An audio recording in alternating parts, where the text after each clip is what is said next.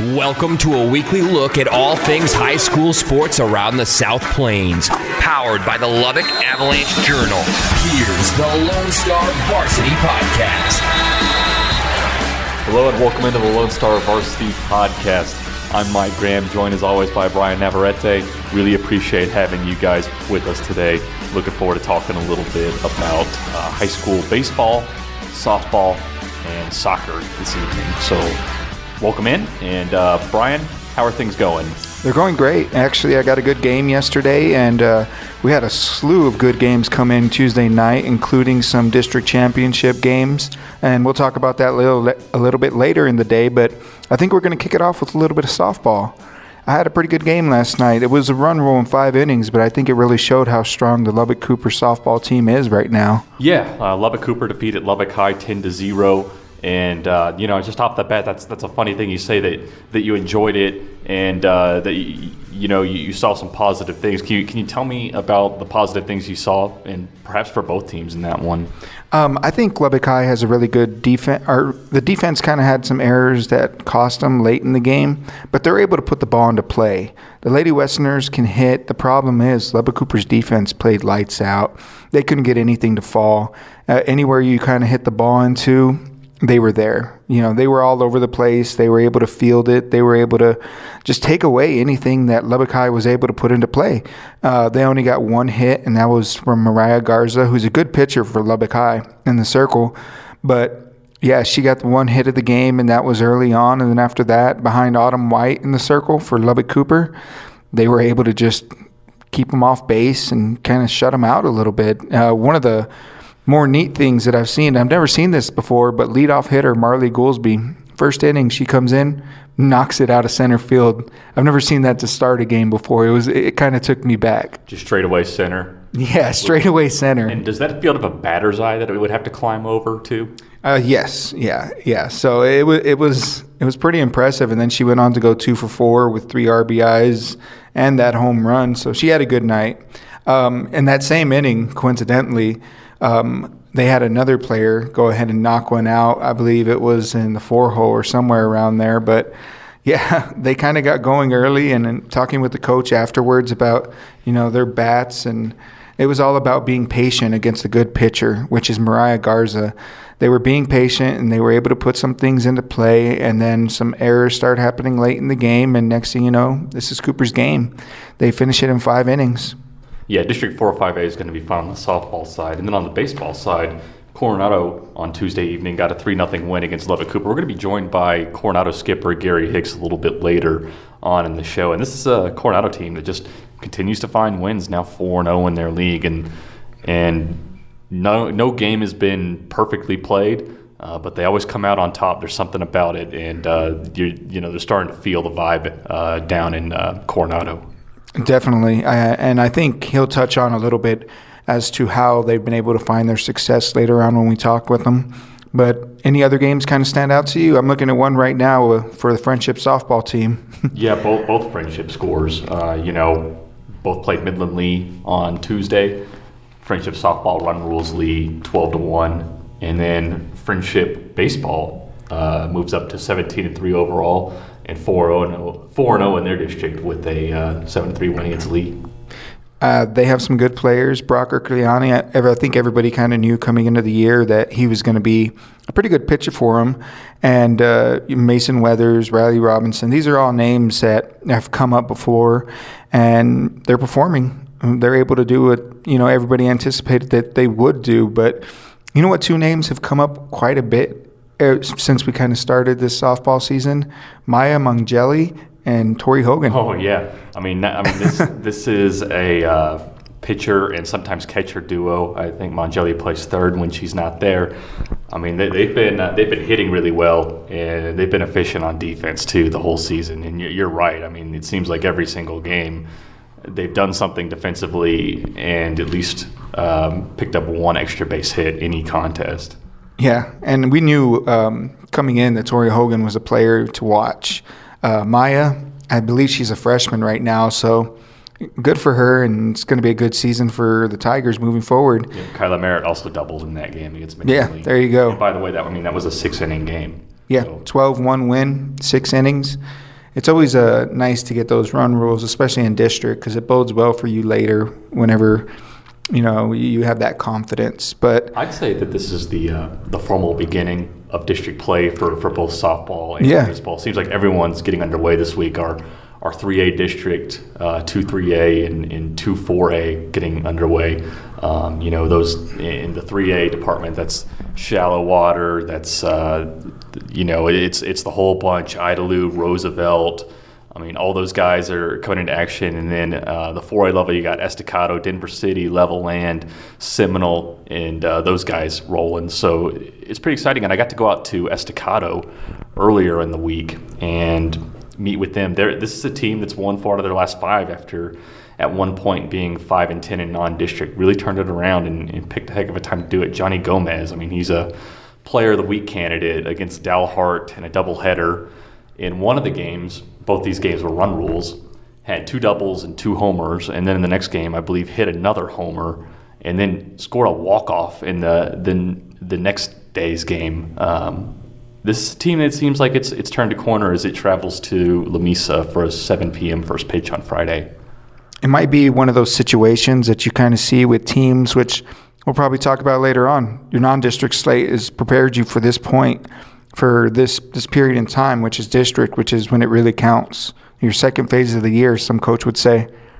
Yeah, absolutely. And, can't wait to see all these guys.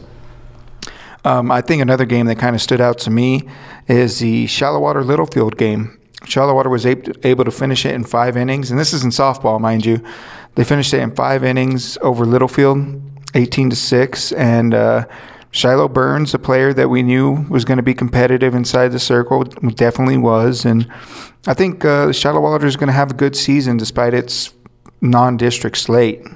Yeah, it's really interesting to watch them turn it around, kind of like Estacado on the baseball side. I mean, this was a team that was getting hammered and by similarly sized schools through non-district, and then to see them come into 2-3A and immediately run rule Littlefield, positive sign. And you don't want to get too far ahead of yourself either way, but it does look like Shallowater is going to be competitive as they usually are in that district. Definitely, and I think with that, we could talk a little bit more in depth from that Coronado game, considering, how well they've been doing and how great of an interview we had with Coach Gary Hix. And we're now joined by Coronado skipper Gary Hix. And Coach Hix, it's obviously been a great District 4-5A start for you guys. 4-0, including Tuesday night's win against Lubbock Cooper, which was won in the top of the 7th inning. Can you just talk about the attitude of this team and why it keeps doing what it's doing late in games and keeps on surviving and keeps on building on its lead in the district? Well, you're right. It has been a great start to the season and district season, and I think a lot of that has to do with the schedule that we played in the non-district. It was not an easy schedule at all. We knew going in it was going to be tough, and we're not a tournament type team, and so we would choose which games we really needed to get after and who we wanted to play well against, and hopefully those got us to where we need to be right now. Our biggest deal right now, one of the reasons we're having such a success is, we started, it's kind of a little motto, hey, winning all the little battles. Each half inning is a battle, and we want to win each half inning. If you win a lot of those half innings, whether it be on offense or be on defense, before long, you're winning the ball game. And that's really the attitude the kids have taken in, and it's grown on them. They're starting to show a lot of confidence. They're playing with a lot of confidence, and they're having fun. And that's really what it comes down to more than anything else. And I told them before, I believe in them, and now they're starting to believe in themselves. And once you do that, there's a lot of things that you can accomplish. Looking at the district slate, Coach, you guys have been able to shut out 2 teams. Talk about the defense and some of the things that they bring to the team for you guys. Well, it all starts on the mound, and really what you got to have is you got to have people that can throw strikes and pound the zone, and I feel really, really good about the guys that we've been throwing out there. Joseph Randall has been unbelievable in district play. I think right now he has a .84 ERA, And it's one of those deals where he goes out and he's not worried to pitch the contact, and because he knows that the guys behind him are going to make plays. And I know, we talk about it all the time. It's not going to be a perfect ball game. There's going to be things that go wrong. The thing that we've got to understand is, we got to limit the number of outs we give a team. And they get three in an inning, and it needs to be three an inning. Every time we make a mistake, now then they got a fourth out or a fifth out. And the minute you start getting into those situations, you're allowing other people to have success. And so we keep trying to go back and do the things that we can do, not what other people can do, but what we can do and what we do well. And that is, just play with a lot of confidence and live on the edge. Play on the edge of the cliff. Don't be comfortable. Play on the edge. And when you're playing on the edge, then you do a lot of good things. Coach, I just kind of wanted to go back to what you're talking about, not being a tournament team. You guys participated in a lot of tournaments. Are you just saying that the pitching depth isn't there to go, five games in 3 days? Is that why it was kind of just an up and down portion of your season? Oh, absolutely. I mean, there's a lot of times that this is the first time I've ever had a team where, my pitching staff is not just pitchers only. They're not POs. They're players. They're position players. And so there's a lot of times there may be 6 pitchers that are playing in the field, and I have nobody on the bench to get loose. And so all of a sudden it's a matter of, okay, you've got to finish this. You've got to do this. Now you're putting kids in situations where you got to find a way to get out of this. And you look around, I've never done that before. Usually I always had 2 or 3 pitchers over in the dugout with us, ready to get loose, and it just isn't that way. And so, as a tournament team, you're not able to do some things that you normally do in a district setting. Where it's one game on Tuesday and one game on Friday, where you have everybody and you can set the right people and move people around to give yourself an advantage in that way. And so, really what it comes down to, and I'm talking about not being a tournament team, that's it. We just didn't have the pitching depth that a lot of teams have. Coach, kind of looking at the district slate again, you guys have, I believe it's 30 runs through 4 games. What is it about the offense that's made it so successful? Well, I think a lot of it has to do with the people that we've seen early in the year. We've seen a lot of top quality pitchers. I mean, we really have. And it's, the kids competed hard against those guys. It just, it's not something that you have a whole lot of success with. And we were being limited to, 3 or 4 runs early in the year, maybe even, 1 or 2 in situations like, the opening game against Amarillo Heights, a 1-0 ball game in 7 innings. So, those are the kinds of things that you wish you weren't in that situation. But I think it makes you better in this situation, because now then, you're seeing pitchers, with a little bit more rest in between games. It's not a doubleheader each day on a Thursday or a Friday and one game on a Saturday. It's one game on a Tuesday, and then it's 2 days rest or 3 days rest, and then you get to play on a Friday, and then it's 2 days rest again. So you're coming in fresh, and I think that just helps the mental aspect of hitting and being offensive minded, and I think that's really where we've been. And then we just kind of wanted to talk about your lineup. I mean, Tuesday night alone, Sawyer Robertson gets the game-winning RBI. Luke Pfeiffer had a good night. Jacob Richardson. It seems like a really solid lineup, top to bottom. Can you just talk about them and what they do for you on the offensive side of things? Well, it's really funny because I was really taking a really good look at that today, and 1 through 9 has, all year long we've always laughed about, when we made up a lineup and we put it in the dugout, we put 9s by everybody in the lineup, because it seems like if you hit in the 9 hole, you had a great day. It was those guys were the guys that were getting, multiple hits. And so we just put 9s by everybody, thinking, okay, you're a 9-hole hitter. Let's go. Well, right now, the bottom of our lineup, if you go from the 4, 5, 6, 7, 8, 9, that bunch right there has really taken hold and taken shape, and they have really put the ball in play and set the table for the top of the order. And that anytime the bottom of the order you're able to do that, you're going to have some success. And that's really where we're at right now. I know Sawyer comes in and he was just a freshman. A kid he's going to letter on 3 varsity teams this year in high school. But he has really come in and just relaxed and given us a person. He's fitting a 2-hole real well for us. I mean, he just stepped in and immediately saw the ball, hit it, let's go. Well, now then we can move some people around and get back to him. We can set the table with the lower half of the order, and to give those guys like Sawyer, like Zach Swindell, like Jacob Richardson, opportunities to drive them in, and it just worked out well for us. I mean, it's almost like the puzzle has been put together now. Early in the year, we were experimenting around with everybody in certain areas, just trying to find the right mix, the right chemistry, and it just seems like right now everything has come together. The puzzle fits, and that's it's always good. It's always, for a coach, that just makes you happy, because now then you don't have to worry about messing with a lineup. It's already set, and that's a good thing for us. And then last question, you've got the district lead as 4-5A about turns to its series segment where you play the same team on a Tuesday and Friday. What are some of the things that this team needs to do to stay ahead of the pack the rest of the way, especially when you start seeing these opponents back to back? Well, the biggest thing is you just gotta understand it's one game at a time. And again, it goes back to winning those little battles. You can't win the war unless you win the little battles, and you can't think about Friday's game before you play Tuesday's game. And so you better be ready and you better be prepared each and every day. And when we see somebody on a Tuesday, it needs to be our best effort no matter what. Don't think about, well, we also have them on Friday. No big deal here. We're okay. No, it needs to be, this is your best effort. You go out and win game one, in the week, just like it will be in playoff time. You need to win game one, because winning game one makes it easier for game two. You're not playing tight. You're not playing, against the wall. You're relaxed. You're loose, and it gives you an opportunity to really play the game and feel the game.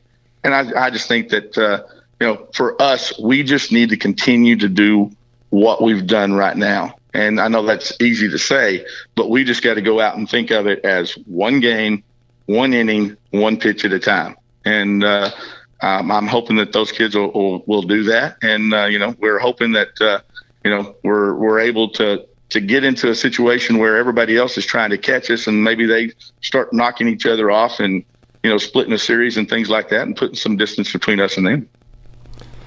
That's Coronado head baseball coach Gary Hix. Coach, thank you so much for joining us today. Really nice talking with you.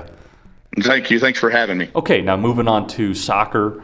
2 district championships were decided, both in 4-5A. Really, that's the only active league for South Plains schools, with exception to Friendship, which plays in 2-6A. Coronado gets a 4-0 win against Lubbock Cooper to win a district championship and our first seed out into the state playoffs. And then on the boys' side, this was a big game because this was almost a true district championship game. Monterey beats Abilene Cooper 2-1, and that was important because Monterey had no losses in regulation to teams from its district, but it had lost in penalty kicks to Lubbock Cooper. So either way, they would have won a majority share of the district no matter what happened in the Abilene Cooper game. But Abilene Cooper could have won that game and taken a minority share. And I know it was big for the Plainsmen just to finish the season and be undisputed district champions. Zoran Gonzalez and Jaden Johns did the damage for the Plainsmen in this game. I was talking with their coach earlier today, and those are both underclassmen, both freshmen. So that kind of spells some good things for Monterey moving forward. But obviously you want to think about this season. And we actually have an interview with one of their players, their goalie, a little Q&A up on LubbockOnline.com. If you want to check that out, he'll talk a little bit about winning the district title and the team chemistry and just kind of the season for Monterey this far.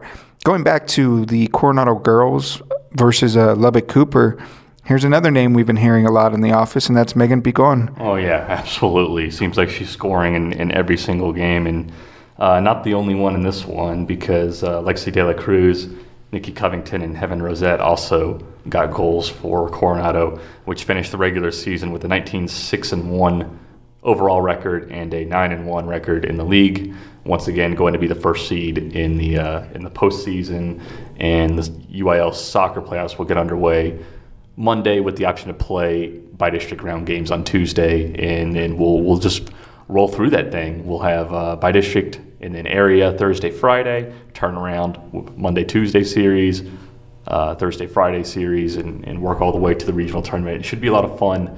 I really enjoy late round soccer playoffs. I really do, and I think we're going to get a lot of that considering how well these teams did in their respective districts, and also with Friendship. Friendship got another win last night too, and they made school history last year, and I can see them in that same spot this year. And that's going to do it for us. We really appreciate your time. Hope we were able to inform you a little bit on high school on the South Plains, and we look forward to talking to you again next week.